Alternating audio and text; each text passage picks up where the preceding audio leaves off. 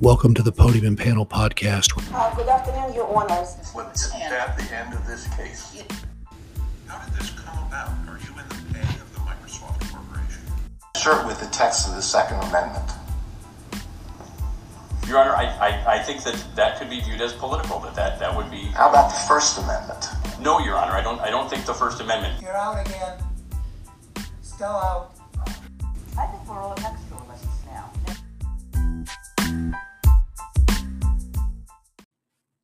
Welcome to episode 89 of the Podium and Panel Podcast. Today we'll cover three cases. The pickings were a bit slim, as Illinois Appellate Court's justices were in many instances at the judicial conference that took place last week. But there was some Seventh Circuit arguments, and we've got a third case from the Seventh Circuit today. The first case today is from the Indiana Supreme Court and is, get ready for this long caption, Eric J. Holcomb, Governor of the State of Indiana, versus Roderick Bray in his official capacity as the President pro tempore of the Indiana State Senate and Chairman of the Indiana Legislative Council, Todd Houston in his official capacity as the Speaker of the Indiana State House of Representatives, et al. So that wasn't even everybody. That's not everybody. So that's just the main guys, and it's an interesting case about executive powers. We'll get to in a minute, and the separation of powers. The second case today is an Indiana appellate case, Parkview Hospital Inc. versus American Family Insurance, a dispute over a hospital lien, and the second time that it's before the Indiana Appellate Court, and probably not the last. Maybe not. Yeah, and we'll talk about some of the commentary at the hearing. The third case was before the Seventh Circuit, a personal jurisdiction case, NBA Properties versus Hanwaj. Is that what? Sure, whatever. Yeah, it's H-A. I'm not sure the court understood it. So, if my son was on here, who studies Mandarin, maybe he could tell us. It appears to be an acronym for something. It does. So who knows? Yeah. With that, let's turn to the first case, Holcomb. Sure, it makes a lot of sense in Mandarin. It doesn't make a bit of sense in English. Probably not. In Holcomb, separation of powers is the most fundamental principle of American, state, and federal constitutional law. That is the principle that the Indiana Supreme Court will apply, assuming it gets past standing of the governor when it decides this case. And again, I'm not going to go through the entire caption again, but wow. Article 4, Section 9 of the Indiana Constitution states, Section 9, the sessions of the General Assembly shall be held at the capital of the state, commencing on the Tuesday next after the second Monday in January of each year, in which the General Assembly meets, unless a different day or place shall have been appointed by law. But if in the opinion of the governor, the public welfare shall require it, he may, at any time by proclamation, call a special session. The length and frequency of the sessions of the General Assembly shall be fixed by law. The court described the issue this way. House Enrolled Act number 1123 from 2021 requires the General Assembly to convene in an emergency session when the Legislative Council adopts a resolution that makes certain findings. The governor sued for an injunction and a declaration that the legislation violates Article 3, Section 1, the Separation of Powers Clause, and Article 4, Section 9 of the Indiana Constitution. The Marion Superior Court granted summary judgment to the defendants. The governor appeals. The Indiana Supreme Court has granted transfer and assumed jurisdiction over the appeal, end quote. As we've talked about on this show and extensively, but as anybody who's lived in the country for the last 2 years knows, COVID-19 has led to all sorts of litigation. But the most important deals with the authority that particular government branches, government agencies, and governments generally aggregated to themselves during this period with COVID executive orders and lockdowns and emergency orders. Pat, with that, tell us about the oral argument in this case. Thanks, Dan. And this really is a very interesting case in a whole lot of ways. So I want to start with who the advocates were. So the legislature was represented by the Attorney General and by the Solicitor General, did the argument. The governor had private counsel from Lewis Wagner, and though he didn't argue the case at counsel table, was John Trimble, who is a very prominent defense attorney, a past president of the FDCC, very active, very prominent defense attorney in Indianapolis. They represented the governor in this case. So it's interesting that the AG went with, I don't know if he had a choice or how that worked, but I thought it was interesting that the AG picked, an executive officer, didn't defend the executive, defended the legislature. Interesting. The other thing that I find interesting is there's this enrolled act. Well, it's maybe something about Indiana constitutional law I don't understand. But an act doesn't become a law unless signed by the governor. Now, I'm presuming the governor did not sign this act and make it a law because he's objecting to it. If he had, then he'd have a bit of a problem. But it doesn't seem like or if he did, perhaps he vetoed it and they overrode his veto. It was unclear as to what happened here. Because if you go back to what Dan read about Article 4, Section 9, it says as appointed by law. Well, appointed by law, that's a bill that's passed and signed.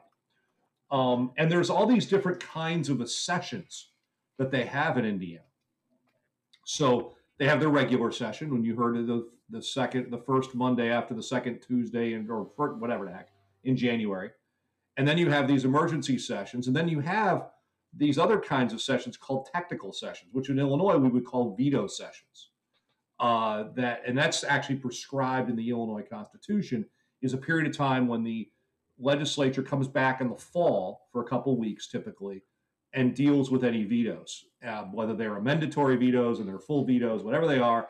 And then they can also do other business too if they undertake certain parliamentary shenanigans. They can do some substantive business during that period, during the veto session as well.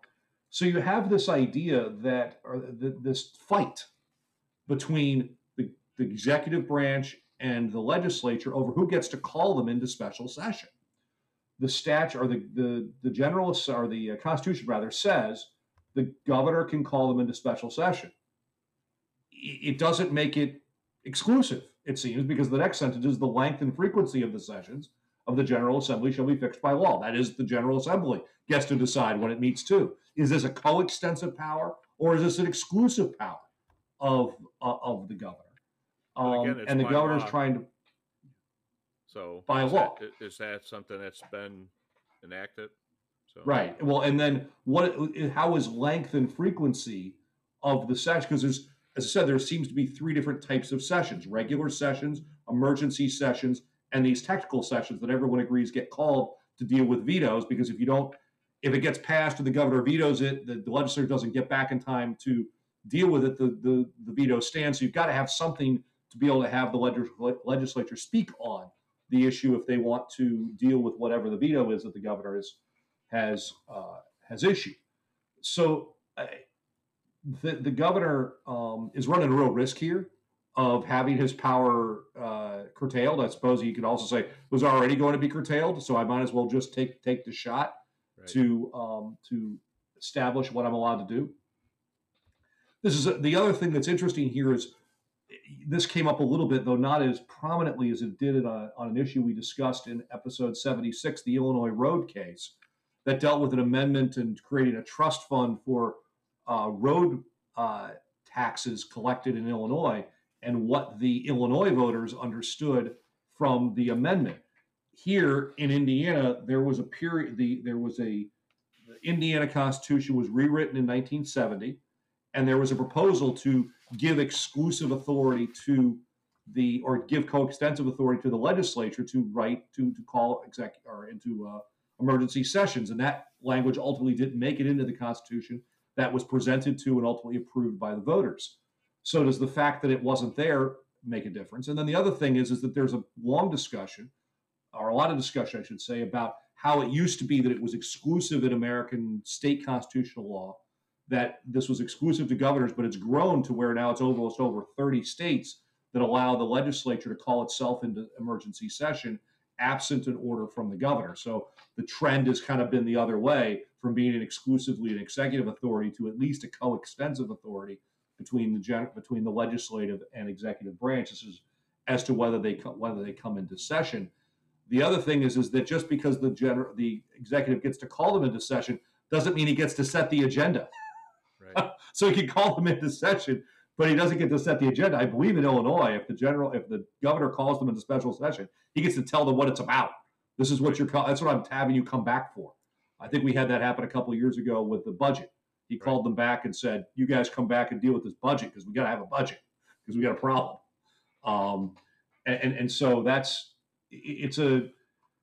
it's just another piece of fallout from the COVID-19. This all arose out of COVID-19. The legislature wasn't happy, I think, with what the governor was doing in terms of issuing all the executive orders, and the legislature wanted to cut back, so they called themselves into special session. That's where this comes from. And the question is, can they do that? Right. So at bottom is another attempt to curtail his executive authority, or at least from his perspective, curtail his executive authority. And it's whether they can come back, call themselves into special session in order to pass something, in order to get him to cut down on his authority. So you can see the fight between the branches, and so naturally they all run to court to get the answer, as opposed to fighting it out. So very interesting and very emblematic of not only the kinds of disputes that arise, but how we have them decided. Not sure that's where they were supposed to be decided, but that's where it's going to be decided, I think. Dan, anything else to add to this argument? No, I think the only thing that came to mind as I listened to this argument and read about it ahead of this was whether this is even relevant anymore. It seems moot, although we see. I saw in the news today that Philadelphia is considering mask mandates again, so maybe this is never going to go away. So it needs to be resolved. But the current situation, at least, in terms of executive orders and shutdowns, I can't imagine we're going to go back to one for COVID. But it sets precedent for future powers. Well, yeah, I think that this is a situation where it's it falls into the exception of evading review, likely to reoccur, but evading review. Yeah. So I think that would fall into this category. The other thing I forgot to mention, and Dan mentioned it in the introduction, was standing. Does the governor even have standing to bring this? And there was a dispute over, okay, so you're telling me he could, at one point they said, well, he didn't bring it as in his individual capacity, he brought it as his government capacity. And you guys have a case that says that in his official capacity, he can't do this. So you're telling me he can do it in his individual capacity, but not in his capacity as governor? Well, no, if he did it that way, then he'd have a different set of problems. I do love this standing game that gets played, where basically you're telling me no one can challenge what you're doing. No. There has to be somebody, right, somewhere that can challenge what a government official does. It may be another government official, it may be a taxpayer, it may be a citizen in their ordinary capacity. Somebody has got to be able to say no, this is wrong, and let the court decide whether it's right or wrong. This idea that nobody can challenge what you do seems kind of absurd, but we see it all the time. Well, no, you don't have standing, you don't have standing. Somebody has standing to say, no, this is you've gone too far. Otherwise, it's not really a Republican form of government or Democratic form. If you could just do whatever the hell you want without challenge, that's not right. Any branch, then you've got issues. There's no checks and balances. Then what the hell? Ultimately, there has to be a check on what each branch does.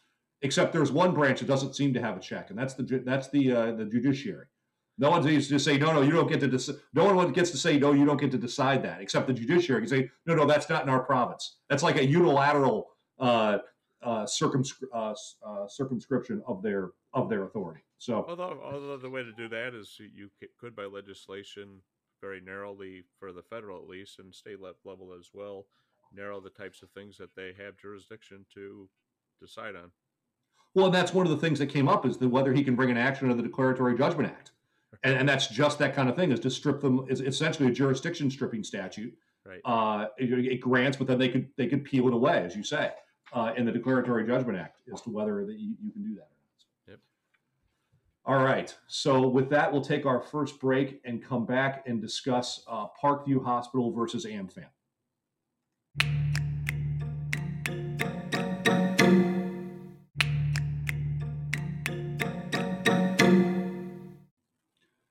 We're back for segment 2 of episode 89 of the Podium and Panel podcast. And for Parkview Hospital versus AmFam. And I think when reading this case, I could think back to the Highwaymen song about Parkview Hospital, which in that song is a mental hospital.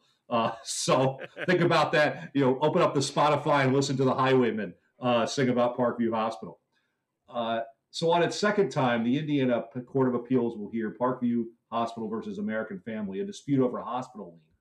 The court has set the issues before it as follows on Parkview's appeal. Number one, whether the trial court lacked jurisdiction on remand to consider whether Parkview's summary judgment included attorney's fees.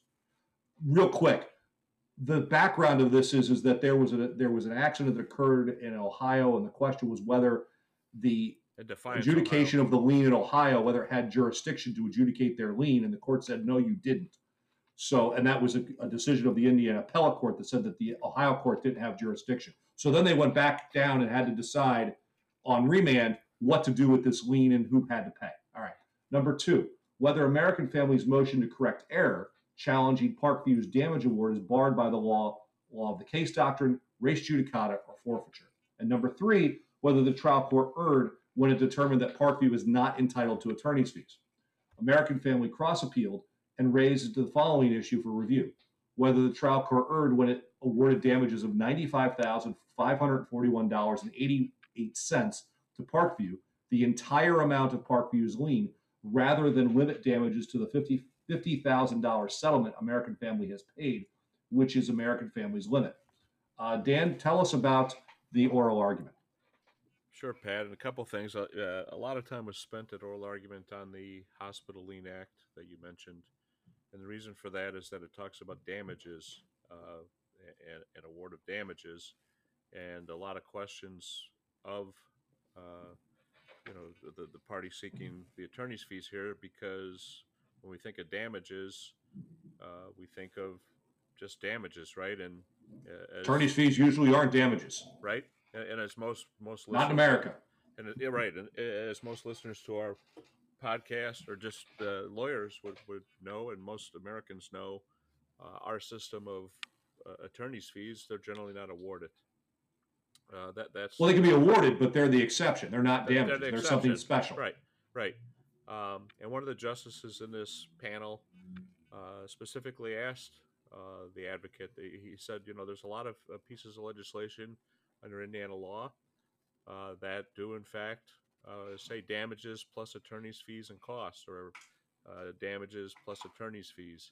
And here it just says damages. And so kind of like we were talking about before with legislative bodies and what they pass, Pat, the question here is the legislature knows very well how to set forth when attorney's fees are, in fact, part of a statutory framework. And this one does not appear to be part of it, and so it seemed like the justices were skeptical on that. You also mentioned, I think, and it's an important fact, is that this was uninsured motorist or underinsured motorist for the accident, and that policy limit under the American Family policy that covers this case is $50,000, and so there's now an order that says they have to pay $98,580, whatever the exact number is, which again is that's on top of the $50 they already paid.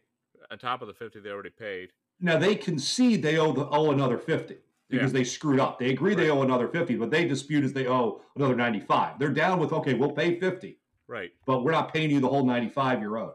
They screwed up on that, and that was asked.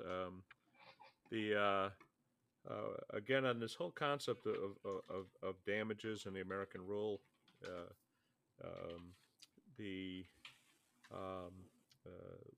some of the justices again asked, are damages here include attorney's fees, and the advocate for petitioner or the appellant said that they could be. And then again, one of the justices specifically asked point blank, couldn't they have put this in the legislation? I know how to do that. And then the appellant, and I wasn't sure it was a very strong argument when listening to it, but he said that there's a lot of other things that you have to use to interpret statutes and how they're effectuated. you know, the hurdle there for I think him and that position is that's not generally how you read statutes, right? You read the statutory if the text is plain. Um, it's a bit of a challenge, I think. The You mentioned that there was it went up on appeal. This is Parkview 2. Maybe there will be a Parkview 3. But the allegations was that the first appellate panel did not address this whole issue of attorney's fees, and so it went back down with direction, and then came back with this now different award, and still an issue of whether these attorney's fees are in fact included. There was talk about the kind of the public policy of this Hospital Lien Act, and the one justice said there's a lot of different things taking place in this act, and so can you explain to me, again, your position? And the appellant talked about the fact that you have to ensure that the hospital will use and file liens. Then part of that is that if you take away or don't recognize attorney's fees as part of that, then the hospitals and this whole lien process will not get effectuated because there won't be incentive for the hospitals to file these liens and go through these things.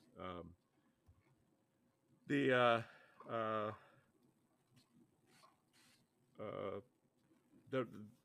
was also talk about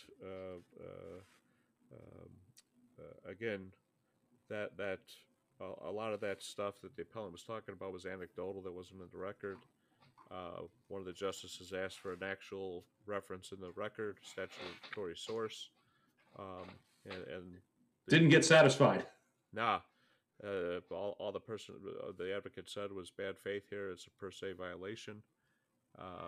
And then, as you mentioned, there was talk about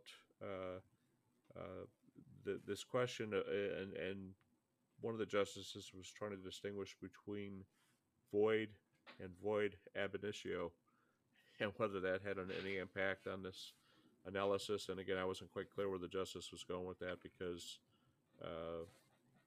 what we have here is an issue of whether or not American Family is going to be tagged for these additional damages and attorney's fees, and so so it's an interesting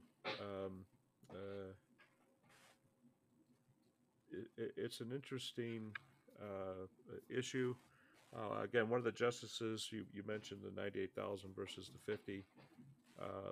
The one justice used an example and was trying to again digest this. What if the amount of the award was X and there was other insurance or other things, and again the appellant was trying to make the best case he could. That he said that hospital liens can be above the $50,000 policy limits, trying to make some argument of statutory language in Section 6B of the Hospital Lien Act. I'm not sure that. Yeah, I don't know how they rewrite the statute or how they rewrite the policy. They can't rewrite the policy. The policy says what the policy says. And yeah, I get that they're going to have to pay again because they didn't protect the lien, but they don't have to pay more than what the policy said they would owe. The most they could ever pay was $50,000. They paid a 50. They paid again. 50. And there's a case in Indiana, National Insurance, that was referred to a couple of times, that has to do with the Frivolous Claims Act, and that again, you can get attorney's fees, but again, when you listen to the argument and you read the description and you read the Hospital Lien Act, it's tough for me to understand how you could even make an argument that this is analogous or there's a frivolous claim. There's no one's being frivolous here. There's no allegation in the record that there's a frivolous claim. I mean, again, a lien was filed. It may be that AmFam's wrong. It may be that Parkview's wrong. It may be a lot of things, but there's nothing frivolous about any argument that anybody's making here. They just, turns out one's going to be right, one's going to be wrong. But there was nothing frivolous or in bad faith here. Far from it. If this is bad faith, and frivolous, then boy, you better watch out because there's going to be a lot of people getting dinged. Right. And then I thought a humorous exchange took place in an oral argument. They talked about this as Parkview 2. I think one of the justices said, well, there was Parkview 1. I guess this is Parkview 2. And one of the advocates said, well, this may not be the last that you see of us. And the justice kind of snickered. But we've talked about other cases, Pat. I think this is one of these. It's going to go back down or whatever it's going to happen. And it'll be back because it doesn't sound like these people are not giving up. They're going to keep fighting with each other. Right. And I'm not sure the avenue for it to come back, but I've been surprised before. I'm not either. And I was kind of thinking about that the case with the repossession of the person's car that we covered a long time ago, another Indiana case, and just the cost. Like, even if you eventually get victory in this, how much in fees are you spending? And if fees aren't in his case, you're talking about the Tyler. I'm drawing a blank on his. Yeah.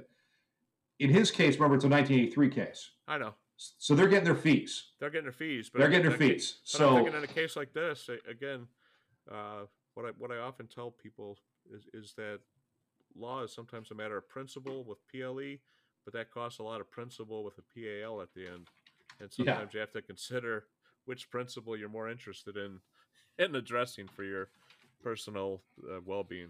So that's right. It's I don't know what's going to happen with this particular one, but it's they're fighting over the principle of the thing. They are. All right. So with that, we'll take our next break and come back with MBA properties versus a word we can't pronounce. Right.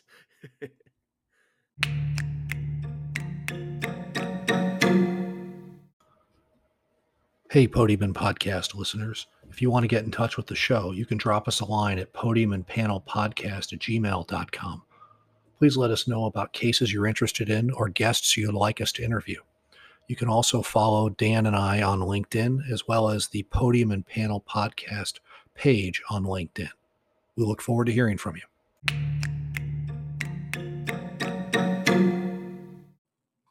Back for segment 3 of episode 89 of the Podium and Panel Podcast, and turning to an interesting case of counterfeit items. And personal jurisdiction for entities who sell over the internet is an emerging issue. There's not the same geographical considerations. And there's a lot of litigation, especially in the Northern District of Illinois and the Seventh Circuit, involving Chinese counterfeiting. Why? There's a law firm in Chicago that focuses extensively on this. Okay. And gets emergency motions. It gets money frozen on PayPal and eBay.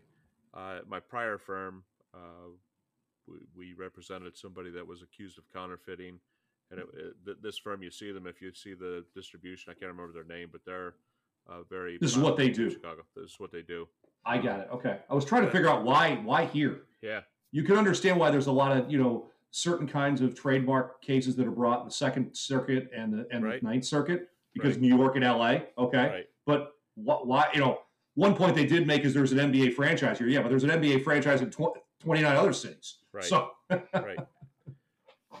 So in NBA properties versus, again, whatever the acronym is, the Seventh Circuit will address whether there's personal jurisdiction over a Chinese seller of allegedly fake NBA merchandise who marketed their products on Amazon and made one sale in Illinois. That sale was to counsel for the NBA, and so there was a lot of discussion in this about another case that Pat will get into that involved the Attorney General, I believe it was, making purchases. The district court in this case held there was jurisdiction. Counsel for the defendant referred to the transaction by the lawyers as a sham, but backed off that when questioned. Judge Ripple made the point that the cause of action does not require a sale at all, merely the offer to sell the counterfeit merchandise, and that the defendant could have chosen not to sell the products in Illinois. Although, again, for purposes of if you're on the internet and on Amazon, good luck with that. Pat, tell us about the oral argument in this interesting case. So what Judge Ripple really took up the position of the NBA and asked a series of tremendous softballs to the lawyer for the NBA, basically setting up, how this is working. And one wonders why he did that. I think because Judge Connie was not present, and he may have been trying to lay out. He may have a reason to believe that Judge Connie is going to side with the defendant in the case, maybe, and wants to make sure his view of how this works or should work gets clearly on the record. But I'm purely speculating here. But he was basically walking through why there was jurisdiction. So to Dan's point, there's this case where the Illinois AG bought cigarettes online. Cigarettes, that's right. But they did it after the suit was filed, which makes it a little different. This is before the suit was filed. And the point that Judge Ripple made is, hold it, you can restrict and say, we won't deliver to Illinois. And as somebody who, they can say, we won't deliver to your zip code. And they just ixnay all the zip codes in that area, or we won't sell to Chicago.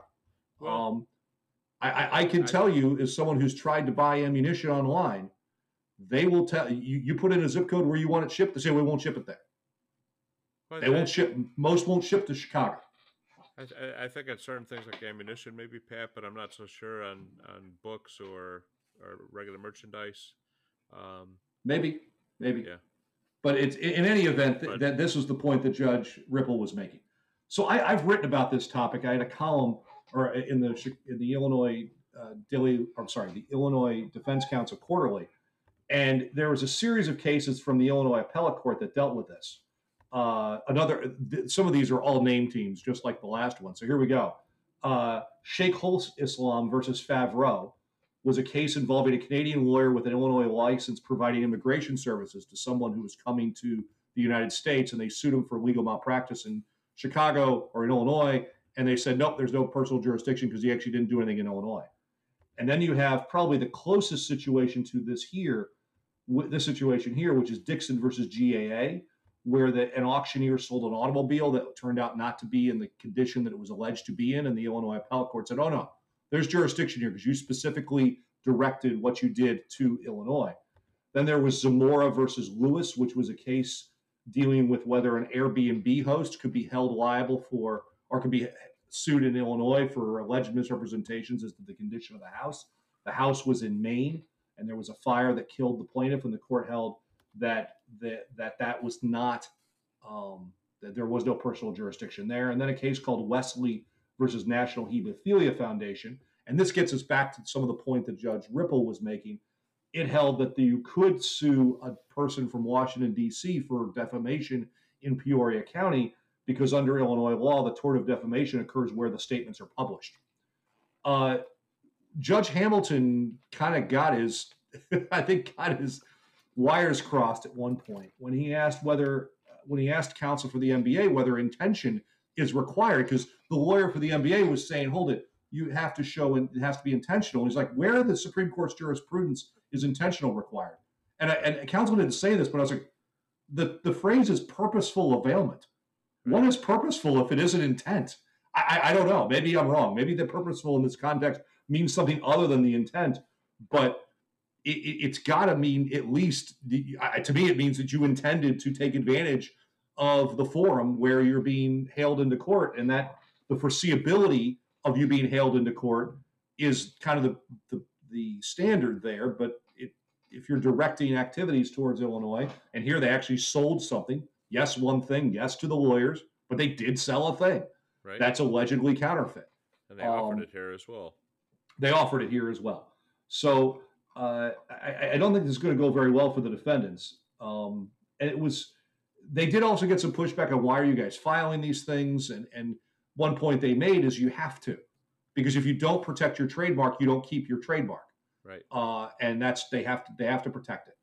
And this lawsuit was filed as a consortium of by NBA, NFL, NHL, at least maybe more of the professional sports leagues that got together to sue this entity that was selling allegedly counterfeit professional jerseys. And so they all need to get together and protect their copyrights, because if they don't keep them. And if you remember years ago, Michael Jordan sued Jewel and won a bunch of money for they used his image and he won a bunch of money. People were like, why is Michael Jordan doing it? He has to. Because if he doesn't keep Jumpman. He doesn't keep his image is how he became a billionaire. Yes, putting basketballs and hoops is the foundation of that, but him and LeBron James and others, that their money is the real money is made on their image and their likeness, and they've got to protect that. And if they don't, they aren't going to own it anymore. And that's how they make their money. That's where their value. That's where their money comes from. Once the ball stops bouncing, that's where they make their money. So, anything else to say on the NBA properties case, Dan? No, it's an interesting case, and as mentioned in my prior firm, I had some exposure to this. It's a real issue, like you said, though. With any intellectual property, the main value of your patents or trademarks or copyrights going through that process is to be able to enforce and protect it. And if you don't, there's kind of like sitting in your hands. I don't know the exact phrase, but you abandon, or otherwise, if you're not using it or you're not protecting it, there's arguments of abandonment in all of these intellectual property rights. One of the things that's been happening on Amazon in the last couple of years, I had a wedding dress box maker that had protected stuff for 80-something years. And on Amazon, and I sell things occasionally on Amazon, mostly books, but occasionally you get other things. You have books? Yeah. Who knew? But you get letters from Amazon now for a lot of these, including that box maker, that you have to be able to justify and show that you've got trademarks or that you've got the actual intellectual property that you're selling on there, or rights to it, because Amazon could get sued. As a giant seller, has had all these issues, and then you got quality control, right? People buy something and it's a jersey. They buy one of these jerseys, it's counterfeit. And then they look and it's not a Louis Vuitton or whatever the product is, and then they have now consumer actions and all that stuff. So Amazon's really cracked down in the last couple of years, but there's still tons of these cases because it's so prevalent, the amount of counterfeiting and alleged counterfeiting. I will say it, at my former firm, we used to go in once a year and buy counterfeit jerseys from China. We used to do it as a bulk. And guys would get together and buy the jerseys all at once. And they have to time it to get it done before it got taken down. So, I mean, it's a thing. It happens. It is a thing. So, all right. So with that, let's do want to do our prediction sure to go wrong? You want to do that, or we're going to do the BI for COVID first? That's right. We need to do the BI for COVID. So tell us what happened in New York, in Louisiana, and the 8th Circuit. And in Wisconsin. And in Wisconsin, yeah. We just saw that too. In New York, there was a case against Westport. It was a very heavy hitters for various amici. Involving lots of amici, including Jenner Block, including Debevois, I think it was one of them. But similar to many of the other cases, the Supreme Court of New York, which is a reminder, is the lowest court in New York, and they labeled their courts differently way back in colonial times, and so in an event that court issued. Granted a motion to dismiss, probably will be appealed, but the appellate court affirmed it. I apologize. The appellate court affirmed. The appellate court affirmed it. So now I'd imagine it'll go to the Court of Appeals, right? Which is their Supreme Court, right? So that's that case. In Louisiana, Cajun County was the first case filed. It was filed in March of 2020, almost immediately after executive orders went into effect. It's a Cajun restaurant down it's in the French Quarter. In the French Quarter, famous restaurant, and they had a trial in 2020. In 2020, policyholders lost, and so now that case is now going to be heard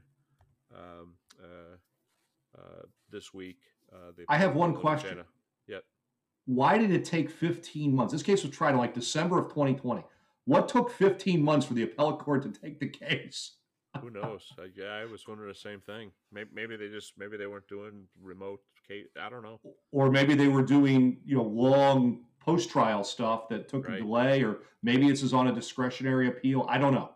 Right. But they've taken the case. The appellate court has. And then in the Eighth Circuit last week, in a case United Hebrew, it involved a St. Louis synagogue or a couple of synagogues and the COVID-19 shutdown that involved the synagogue down in St. Louis, and the Eighth Circuit in a very short two-page decision. It's not really even 2 pages if you take out the caption and stuff. It's a paragraph or two. They refer to oral surgeons and say that for the reasons in oral surgeons, they adopt that reasoning and affirmed the motion to dismiss.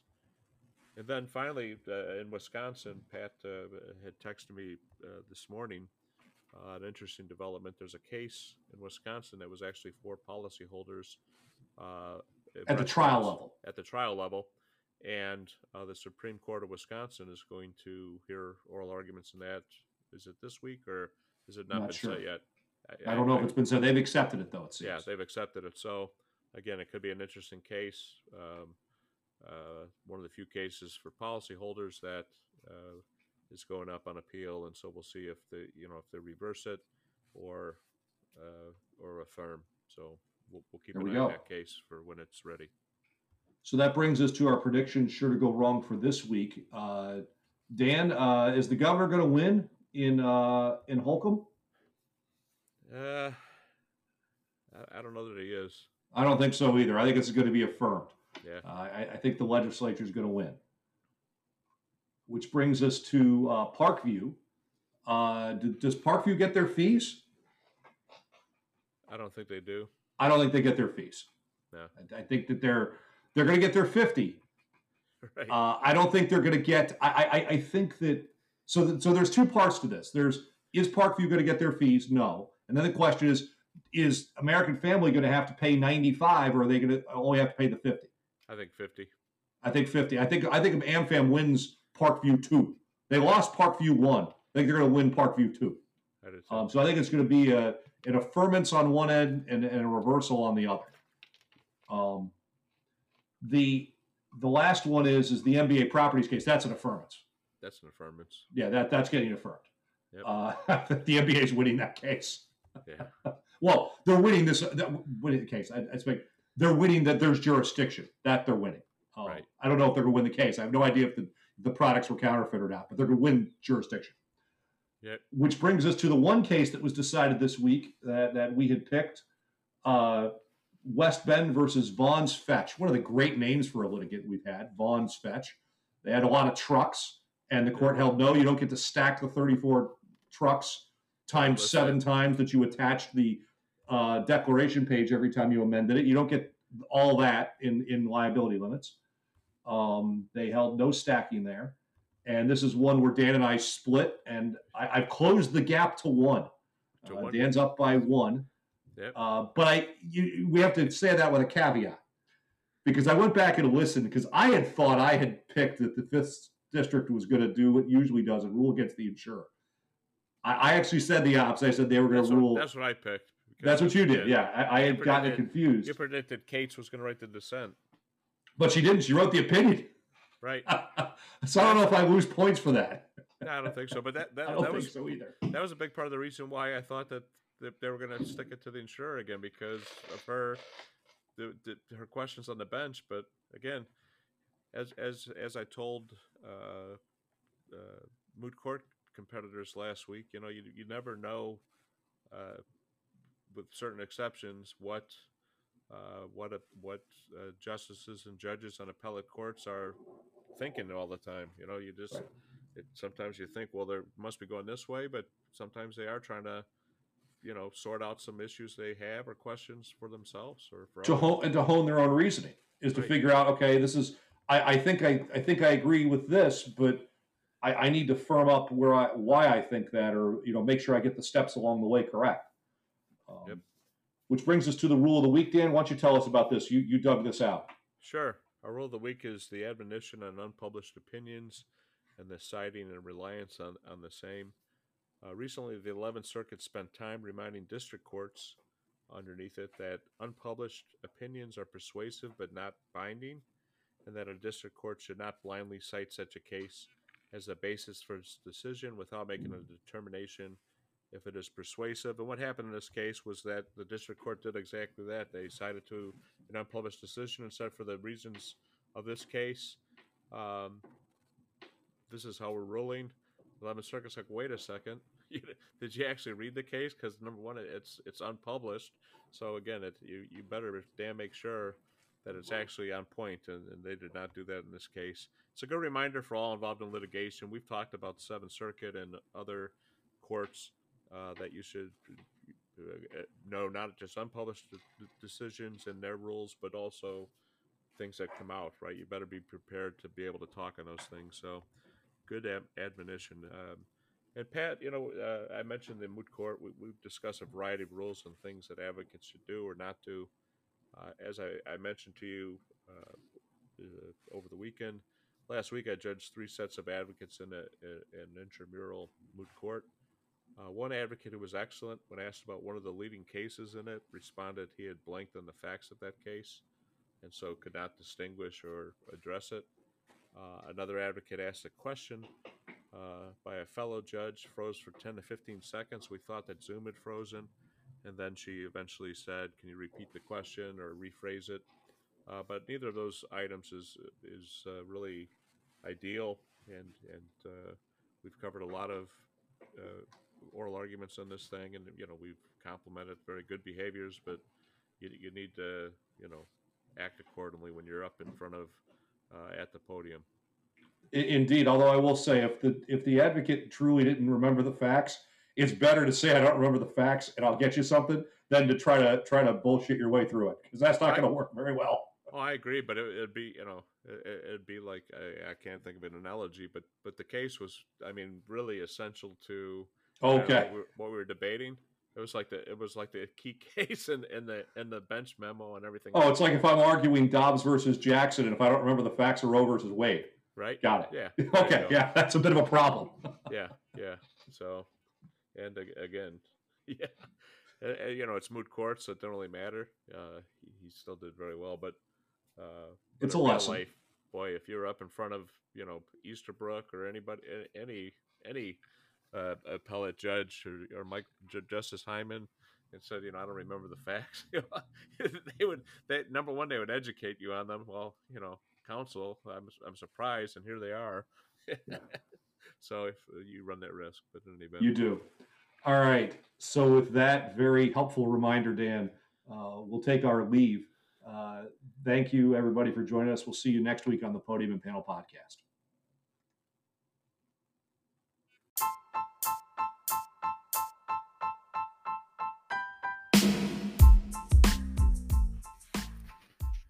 I'm Dan Cotter, and on behalf of my co-host, Pat Eckler, we thank you for listening and look forward to having you join us again.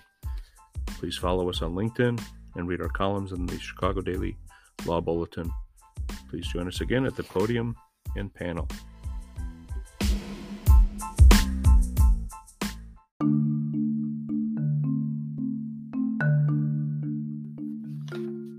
Each episode on the Podium and Panel podcast, we will cover several oral arguments and decisions in civil matters at the Illinois Appellate Court and Illinois Supreme Court, with the occasional coverage of SCOTUS and other appellate courts.